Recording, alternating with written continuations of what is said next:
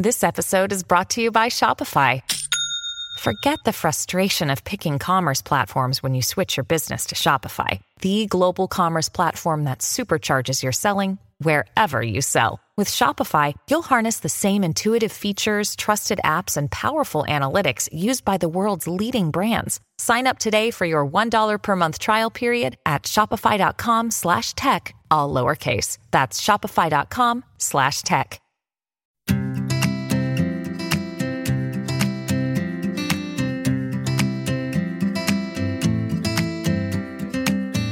Hi and welcome to our podcast with me, Ella Mills. Delicious Ways to Feel Better is a weekly show focused on everything that matters to us at Deliciously Ella. And we really believe that feeling good is about a holistic 360-degree approach to our lifestyles.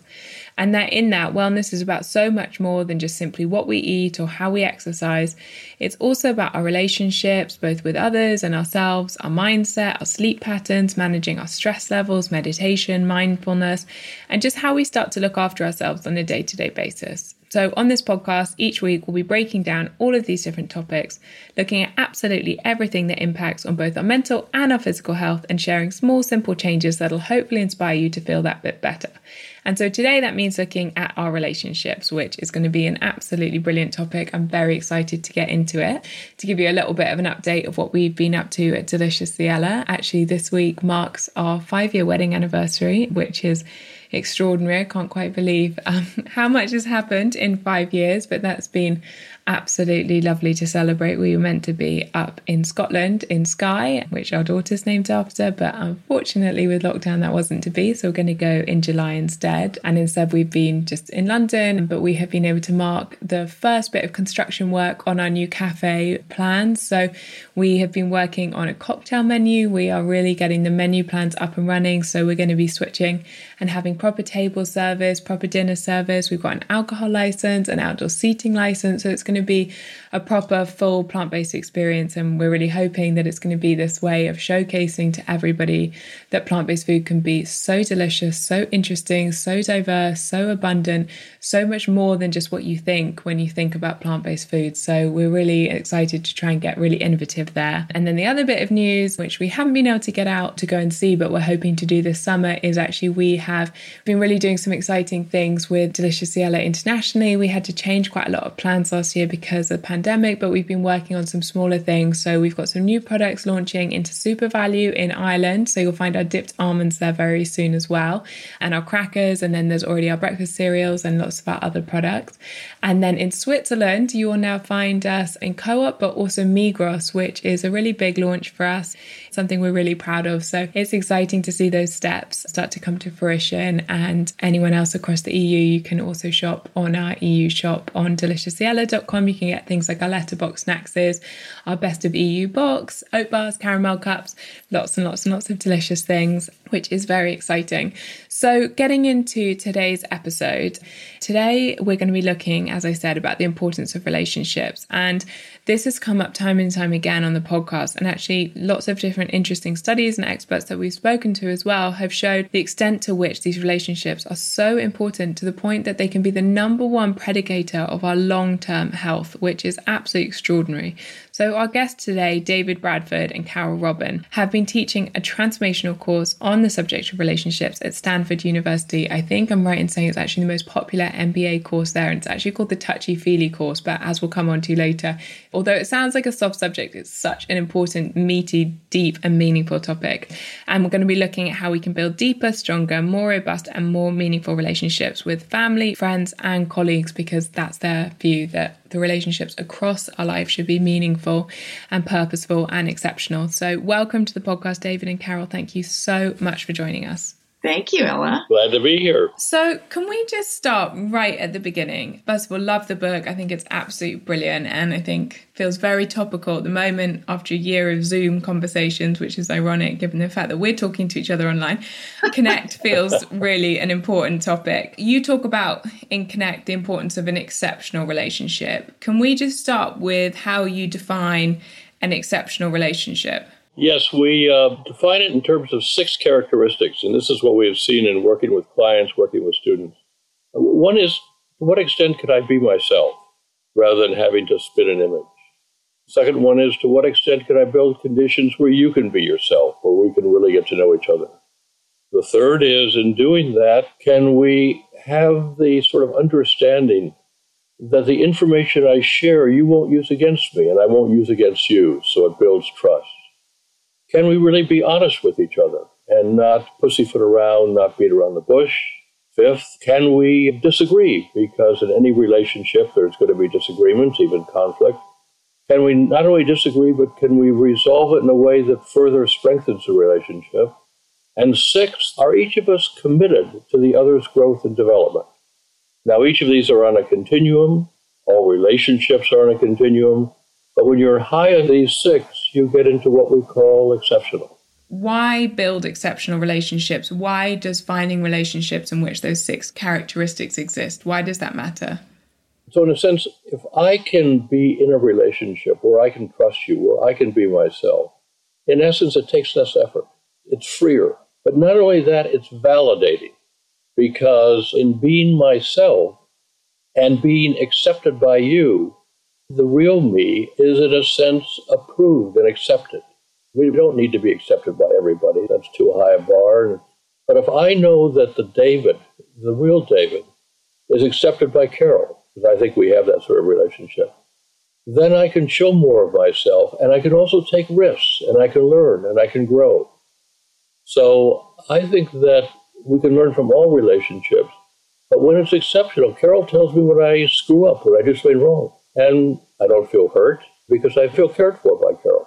And in that, I guess, as far as I'm understanding it, that means on a personal and a professional level, allowing these exceptional relationships to exist then allows us all to progress further with goals, with where we want to get to, because we're able to feel comfortable enough and vulnerable enough to push ourselves to the next level.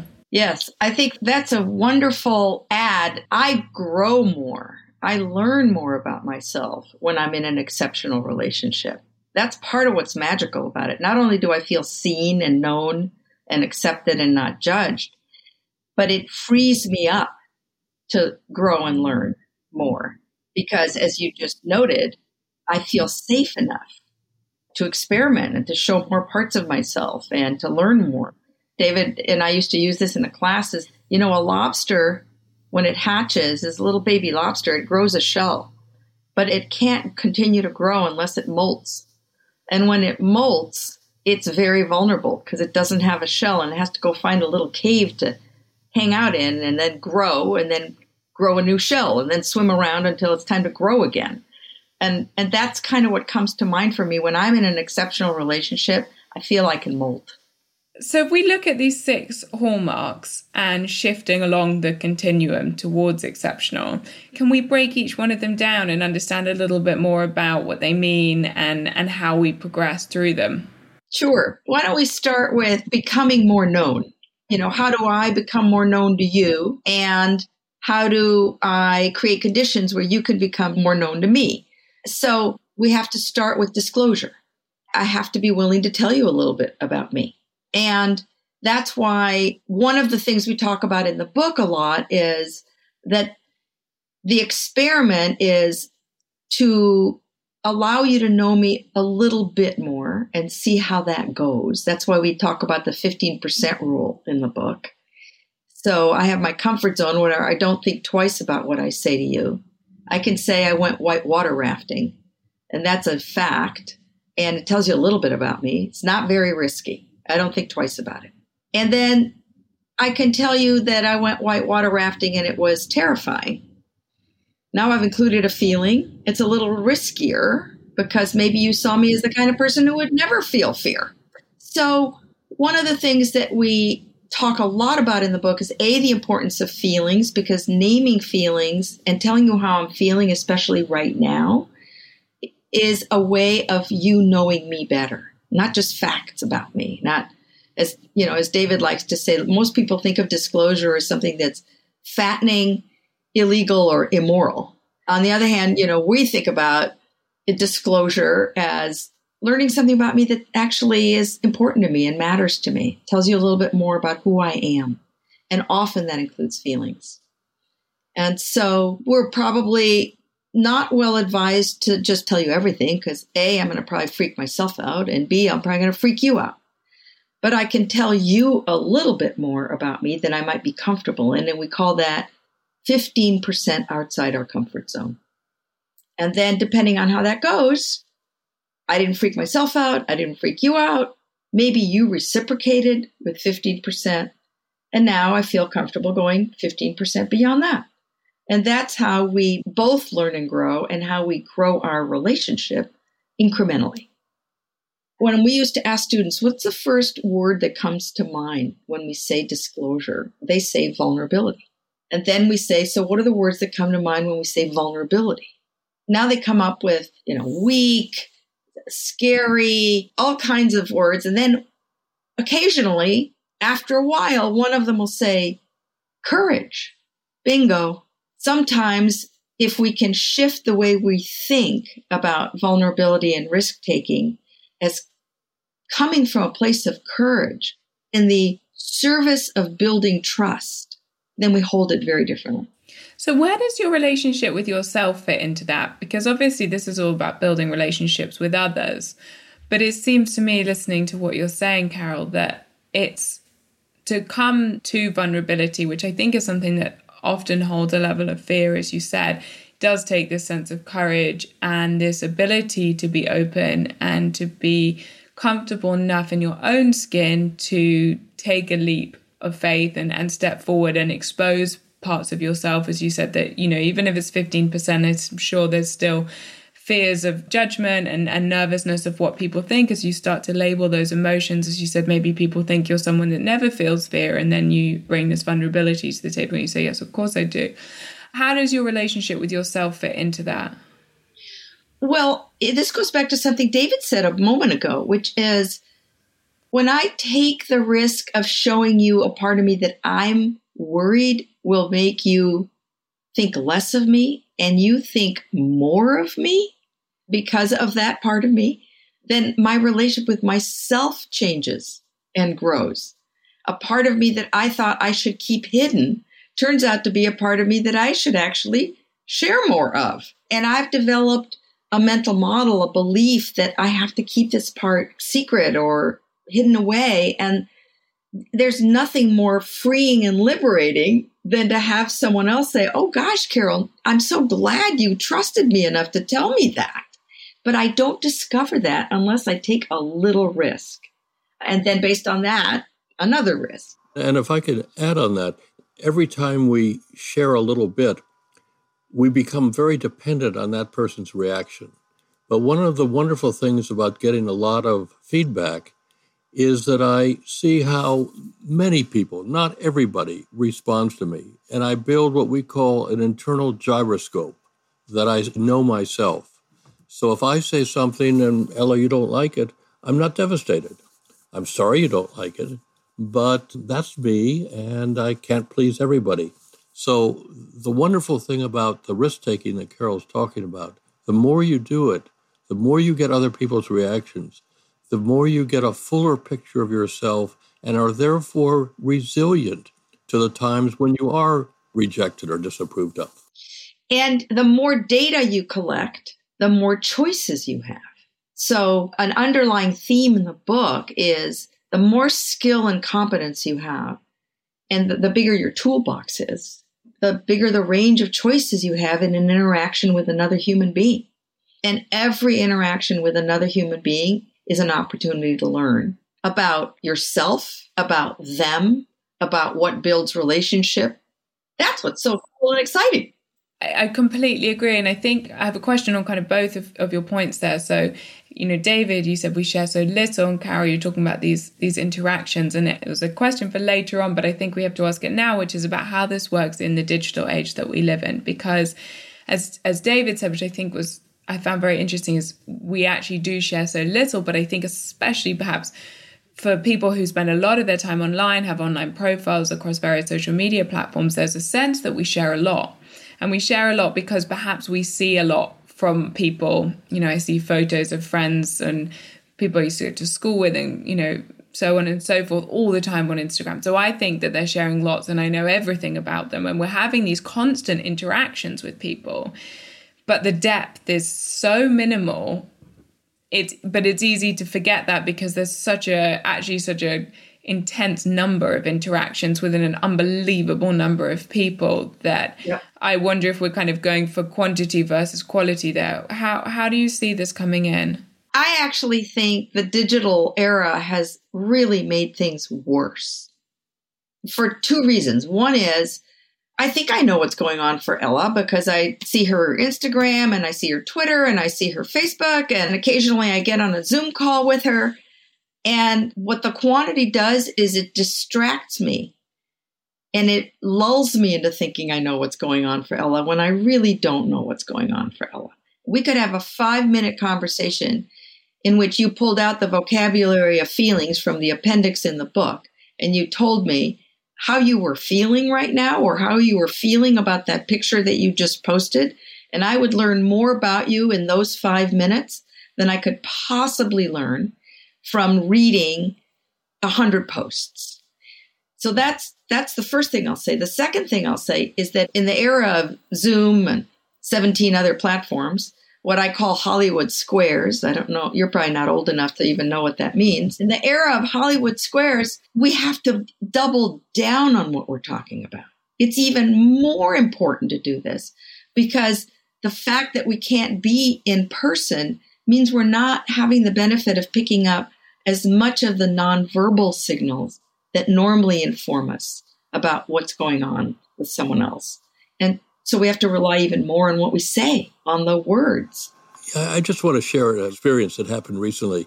We had friends, couples. We thought we knew them well, and they'd talk about going skiing, and they seemed happy. They talked about their kids. They talked about this. And we were shocked to learn when they got a divorce. We had no sense of what was really going on with them, and not even a hint that there had been some conflict or they're dealing with it. And I wonder to what extent we think we have to present this image, and I think that's part of what Facebook does, which makes us, as you were saying, Ella, a series of superficial relationships, which at least I find not very satisfying. So it's as if perfectionism not that the concept of perfect exists, but striving towards perfectionism is replacing the vulnerability. It's interesting when you said perfection. There's some imagined image of what you're going to like or what you're going to be attracted to or what you're going to find something that results in you investing more time in our relationship. And it turns out that a lot of times I'm wrong. And that being me is way more attractive and compelling than this image that I'm spinning that David talked about. And for CEOs and founders in the Valley where I work, this is especially difficult because they think they always have to present an image of crushing it. Everything's just fantastic. They have to tell their investors they're crushing it. They have to tell their people they're crushing it. They have to tell their wife they're crushing it, or their husband, or their partner. And then that leaves them in a place where nobody in their life really knows what's going on for them. And that leads to tremendous loneliness and a sense of depression, actually. I think also what it speaks to is, back to the question you asked before, Ella, about why relationships. Do I want a relationship with Carol so that I can talk about myself and get my own approval? Or do I want to do that because I want to know Carol? And if I want to know Carol, I'm going to be more curious. I'm going to be less concerned about myself. And I think it's in the Zen of tennis where they say that in playing tennis, if you pay all your attention, are my feet right, is my arm cocked, the ball goes by you. What you want to look at is you want to look at that spot in the other court. And I think that if we focused more on, gee, you look like an interesting person, I'd like to get to know you, not I want to get your approval of me. We'd have different sorts of relationships. It's funny when you're saying this because I totally agree. I think there's a lot we can learn about how we can be better friends, colleagues, more open to the people around us. But one question on technology there, it must drive you absolutely nuts when you see people just standing there in coffee shops and on their phone and not even noticing people around them. I've made a very conscious effort over the last 2-3 months now to not take my phone with me. Right there with you. Do you know what? It's really embarrassing to tell you, but the reason is that my daughter, my elder daughter's 20 months. And the other day, this is what prompted it. She literally took my phone out of my hand and went, no, no, no, no, no, and threw it. And I just thought, do you know what? I was writing an email for work and I just thought, do you know what? You're completely right. I'm not being present with you whatsoever. I'm here, but I'm not building a relationship because I'm not focused on it. And that was a turning point for me. And I've found it so interesting. Having put it down, I use it for work. I use it for making a phone call, and that is it. And it is so interesting to notice how many more interactions that you have as a result. It's a great observation. Yeah, it is. It's extraordinary. It's just all these little conversations with the barista in the coffee shop or just, on the bus, whatever it is. But when you're not just so in your own world, how you open up to others. And it's the word curiosity, because you've got a little bit more time to think because you're just staring into space perhaps at moments, and it gets that going. So how do we be better friends on the other side? How do we do that sense of kind of active listening, of self-reflection when people say things, rather than jumping at it and taking things personally, so you can have those honest conversations and create a space in which people feel they can be vulnerable with us? Well, I think you put your finger on it in terms of, to what extent do we really listen? Or do I wait until you finish so that I can talk? And so many conversations are like that. So just what you had shared, if we had time, there's about 5 or 6 things I'd like to know. I'd like to know about your relationship to your children and see what it's like these days with you working and having children and all the stuff that you do. There's a lot that you allude to that if I were truly curious, I could ask these sort of questions which get to know you. And I think that if I really want to know you, that's going to come over, and you're going to be more likely to share even more personal things, which is going to gender even more questions on my part. Lyndon Johnson once made the observation, he said, when I'm talking, I don't learn anything. And I always like to learn. I want to also go back to, as a kindred spirit on the mindfulness practice and meditation, which I personally find a lifesaver. Some of what we're talking about is interpersonal mindfulness. So the more I can slow myself down and be present with you, the more I learn about you and me. We talk in the book about these 2 antennae, one that's oriented towards picking up signals on what might be happening for you, and one that picks up signals on what's happening for me. And the more I slow myself down and the more mindful I am, the more I can pick up the more nuanced signals from both those antennae. And here again, technology is not our friend, because sometimes we rely on sensing something that's going on for someone else. When we're with them in person, it's harder to sense when we're on a screen together. Yeah, I hear that. I completely agree. And one of the questions I had in that is, I guess, to me, that feels especially true when you're maybe having more challenging conversations where it's more emotional, it's about a more complex topic. Maybe it's with someone in your family or even at work where you have very, very different opinions and someone effectively needs to win because a decision needs to be made. How do you feel that comes in there? Because to me, that feels particularly important for us to be able to listen, for us to be able to kind of take a step back and process the information. But I think, you talk a bit about constructive criticism and how we can respond well to criticism and take feedback on board. And I think that's an area that people often struggle with and brings potentially a lot of conflict into a relationship that maybe doesn't need to be there, because we can be quite quick to respond and create these barriers and this sense of defense of no.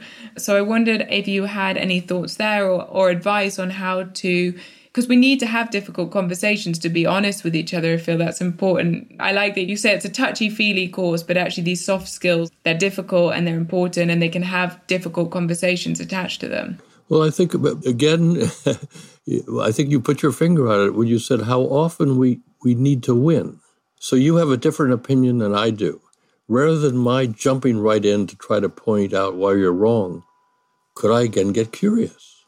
I mean, why does a bright person like you have that different opinion? that would be interesting. And we don't always have to reach a conclusion, reach an agreement, or show that my position is right. And I may learn something, or we may see how we see the world differently. So I think that's the first thing of can we get away from having to win, having to prove that my belief is right. I think also in terms of the feedback, at Stanford in the GSB, we say feedback is a gift. And so often we use it as a bludgeon, not as a gift. And I think that if you define feedback like we do in the book, of saying, I have crucial information that you need to be more effective, because you don't know the impact of your behavior. And if I can have the concern that I want to make our relationships better, I want to make sure that you meet your goals, then feedback is a gift. It may not immediately feel like a gift, but if I can have that orientation, I can be more likely to raise it and raise it in an appropriate way. That is, on your behavior and the impact on me, and not make attributions about your motives or intentions or personality. That's where we get into trouble. And in fact, there's a model in the book, which is a little cumbersome to describe, especially if you don't have the benefit of the picture. But the essence of it is that in any interaction between two people, there are three realities, which means I know my intent in doing something and saying something. And I also know what I do and say. So reality number one, my intent, how I see things. Reality number two, my behavior. Reality number three is the impact of that on you. But I don't know that until you tell me. And the minute I think I know, and in fact, worse yet, say that I know and am wrong, what I'm really going to do is make you defensive and move us away from wanting to figure out what the real problem is. You know, a classic example of this is I'm talking and you're not making eye contact and I see that you're distracted, you know, you're looking around and I don't get much back other than, mm-hmm. So behavior, you didn't make eye contact and you said, mm-hmm. When I say, you're not listening, I don't know whether you're listening or not. I'm not in your head. When I say, I feel that you don't care, that's A, not a feeling, and B, I don't know whether you care or not. That's reality number three, the one that is unknown to me. All I know is that your behavior is having an impact on me, but the impact on me is that I'm not feeling heard or I'm feeling dismissed. This is why it's called touchy-feely. The course is called touchy-feely because the emphasis is on expressing emotion and feelings, both in the disclosure part of what we've been talking about, in creating closer relationships, and in providing feedback effectively. And to build on the other thing David said is, if I'm doing something that's annoying you, or that is distancing you, or is this creating a problem, and you don't tell me, what's going to happen? I'm just going to keep doing it, and it's going to get worse. That's why we also talk about pinches in the book. You're sitting with data, to David's point, important data for me. Because, by the way, if I'm doing this and it's annoying you, chances are it's annoying someone else in my life, maybe many other people in my life. And boy, aren't you giving me a gift by saying, you know, Carol, when you interrupt me, I feel more and more irritated and less inclined to continue to engage in the conversation. That's the impact. And then you can add, and I'm telling you this because, always a nice idea to include your intent. I'm telling you this because I don't want to feel irritated and have less inclination to engage in a conversation with you. I care about our relationship. And I think I owe it to you for you to know that when you do this, it has this impact. Imagine what would happen if more people spoke to each other that way. Imagine the difference in families, in communities, in schools, and certainly in organizations. I mean, maybe even in the government. It's a whole different way of interacting. Yeah, particularly if you're able, as you said, to be able to then take that feedback on board as constructive and meant with kindness and intent, and therefore you're not reacting to it. Carol, you just mentioned pinches, and I know it's something that you wrote about a lot. As far as I understood, that's those little kind of bugbears that build up. So those things that we were just saying that, maybe you keep doing that become frustrating and that we're not great at letting out, and then they build up and they build up and they build up, and suddenly perhaps not feeling heard that often by your partner, or feeling a little bit dismissed by someone that you work with. Once it's not a problem, but it keeps building up, and then suddenly it goes from you having a good relationship to actually you having a bad relationship, and no longer just that one thing annoys you, but actually everything annoys you. And it feels like we probably all too easily let our relationships get to that point. Yep, you're absolutely right. That's why we say pinches, sometimes it's fine to let them go. But again, you hit it on the nail, which is if the behavior continues to bug you and other stuff starts getting attached to it, then the pinch becomes a crunch. And now you've got a problem. You've got a much bigger problem that could have been much more easily resolved when it was smaller. And so that's why in the book we talk about how often we say, it's not worth it. It's a small thing. It's not worth it. Substitute the pronoun. Substitute the it for I, you, or we. I'm not worth it. You're not worth it. We're not worth it. And then ask yourself again whether it's not worth raising. Love that.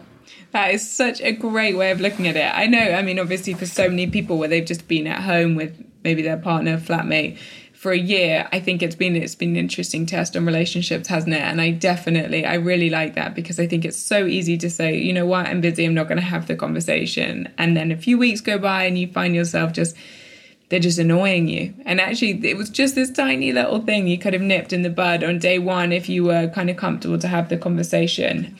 And as we just start to wrap this up, from what I've heard from everything you're saying, there's kind of just a few key ingredients in a relationship, which is curiosity, vulnerability, courage to have that vulnerability, and then haven't quite decided what the word is that best summarizes the fourth thing that I keep hearing, but it feels that it's a kind of mindful, active listening role to make space for the other person and kind of really engage in how they may feel and make space for that. Was there anything else that you feel really are, or whether you agree with that summary of those kind of key words that really sum up exactly what we should be really aware of in building these exceptional relationships? Well, I think that's a good summary. The one I would add is being willing to take risks, being willing to make mistakes. I've had more than one executive who said, I've never made any mistakes. I've only had learning experiences. And if we have this image of perfection, I can't allow myself to take the risk where I might fail. And so I would urge people to relax a bit and be themselves a little bit more and take the risks of doing that and of it not working out, but of learning. I think the other thing to talk about is relationships are all specific. That is, what works with you may not work with somebody else. So it's not that I get a book of how I ought to act in general. It's how I ought to act in this situation. And so let me give an example. We've been trying to be on good behavior, but Carol and I interrupt each other all the time. And it works out well because she interrupts me and I interrupt her. And we see it as a sign of involvement, engagement, listening to the other, wanting to connect. I had another colleague, and I'll never forget the time, he frowned. And I said, Daniel, what's going on? He said, you interrupted me. I said, so? He said, that's inconsiderate. I went, ooh. Now, is interrupting good or bad? It's a useless statement. It's great with Carol. It's bad with Daniel. So we need to learn to have these conversations so I can adapt how I am with you, which is different than how I am with my wife, Eva, how I am with my kids, how I am with a colleague. Then that's the sort of connection which is much more personal rather than just instrumental. It's interesting because the concept that I was going to add was growth, a growth mindset. And the idea that, first of all, instead of saying I can't, in the immortal words of Carol Dweck, I can't yet, changes the entire meaning. Or I don't do that. I've never done that so far.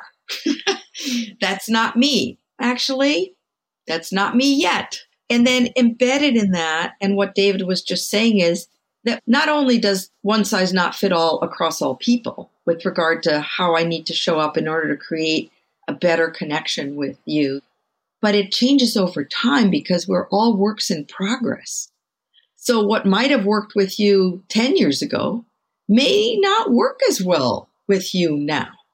So we're back to the more mindful the more aware I can be, and the more constantly we're being real with each other and telling each other what works and what doesn't work, the more our relationship is constantly growing and deepening and becoming more and more fulfilling. I love what you just said in relation to what you said previously in terms of replacing something with we're not worth it, you're not worth it, because I think that's a great example of that is if you start to think we're not worth it and I'm not that yet, or I have not done that before. Yes. It's interesting. You can start to see how you can shift the relationships forward because, do you know what? We are worth it. And I haven't done that before, but I could do it in the future if you start to have that curiosity, that openness. Well, thank you both so much for your time. I'll put the details of the book Connect in the show notes below for everyone. But so appreciate everyone listening. I hope you enjoyed it. Please do share it with anyone you feel it would be beneficial with. And we'll be back again next Tuesday. And Carol and David, thank you so much for your time today. Thank you. Thank you.